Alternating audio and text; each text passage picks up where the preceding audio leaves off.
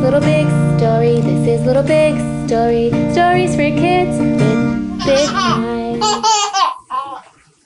Hi, welcome to episode 3 of Little Big Story.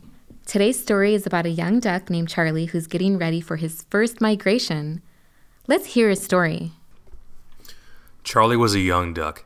He was stuck somewhere between a duckling and an adult. He was at that age where you start to make real relationships, which just so happens to be the age where you begin to question everything. The pond he lived at with his and other duck families was beautiful.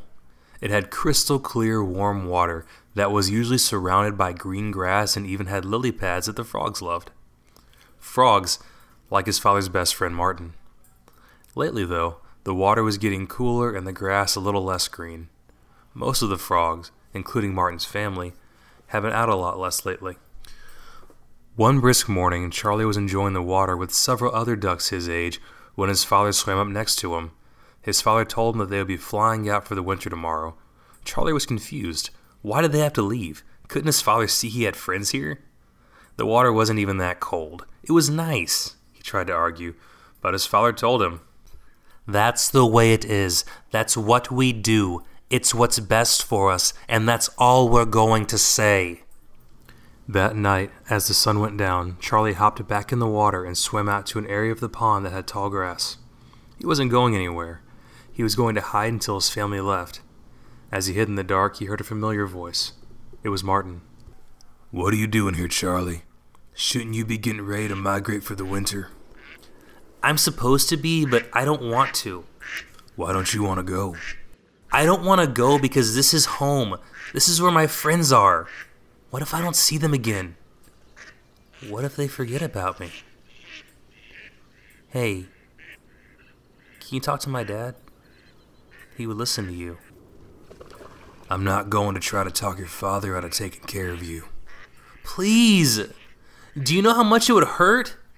How will you feel if you never saw my dad again? You've been best friends forever. Imagine how bad that would feel. It would make me regret getting so close to them." "Charlie, if I never saw your father again, it would be terrible. But I wouldn't have missed his friendship for the world. It would feel like I'm dying inside. But I wouldn't trade a single memory. You have to understand that just because you aren't right next to your friends doesn't mean that they'll forget about you. You see, your friends, your real friends, well, they'll always care about you. The migration may keep you apart for months, but your friends will never stop being your friends. It doesn't matter when you see them again.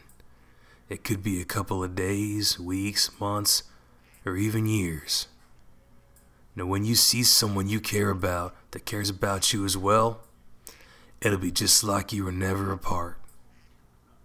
Now go get some rest, Charlie. You'll need the energy for the migration." Charlie quietly nodded to Martin and slowly swam his way back to shore. He waddled next to his father and asked him one thing. "Do you ever worry that Martin will forget you?" To which his father gently responded, "He's my best friend, and I know I'll see him when we get back."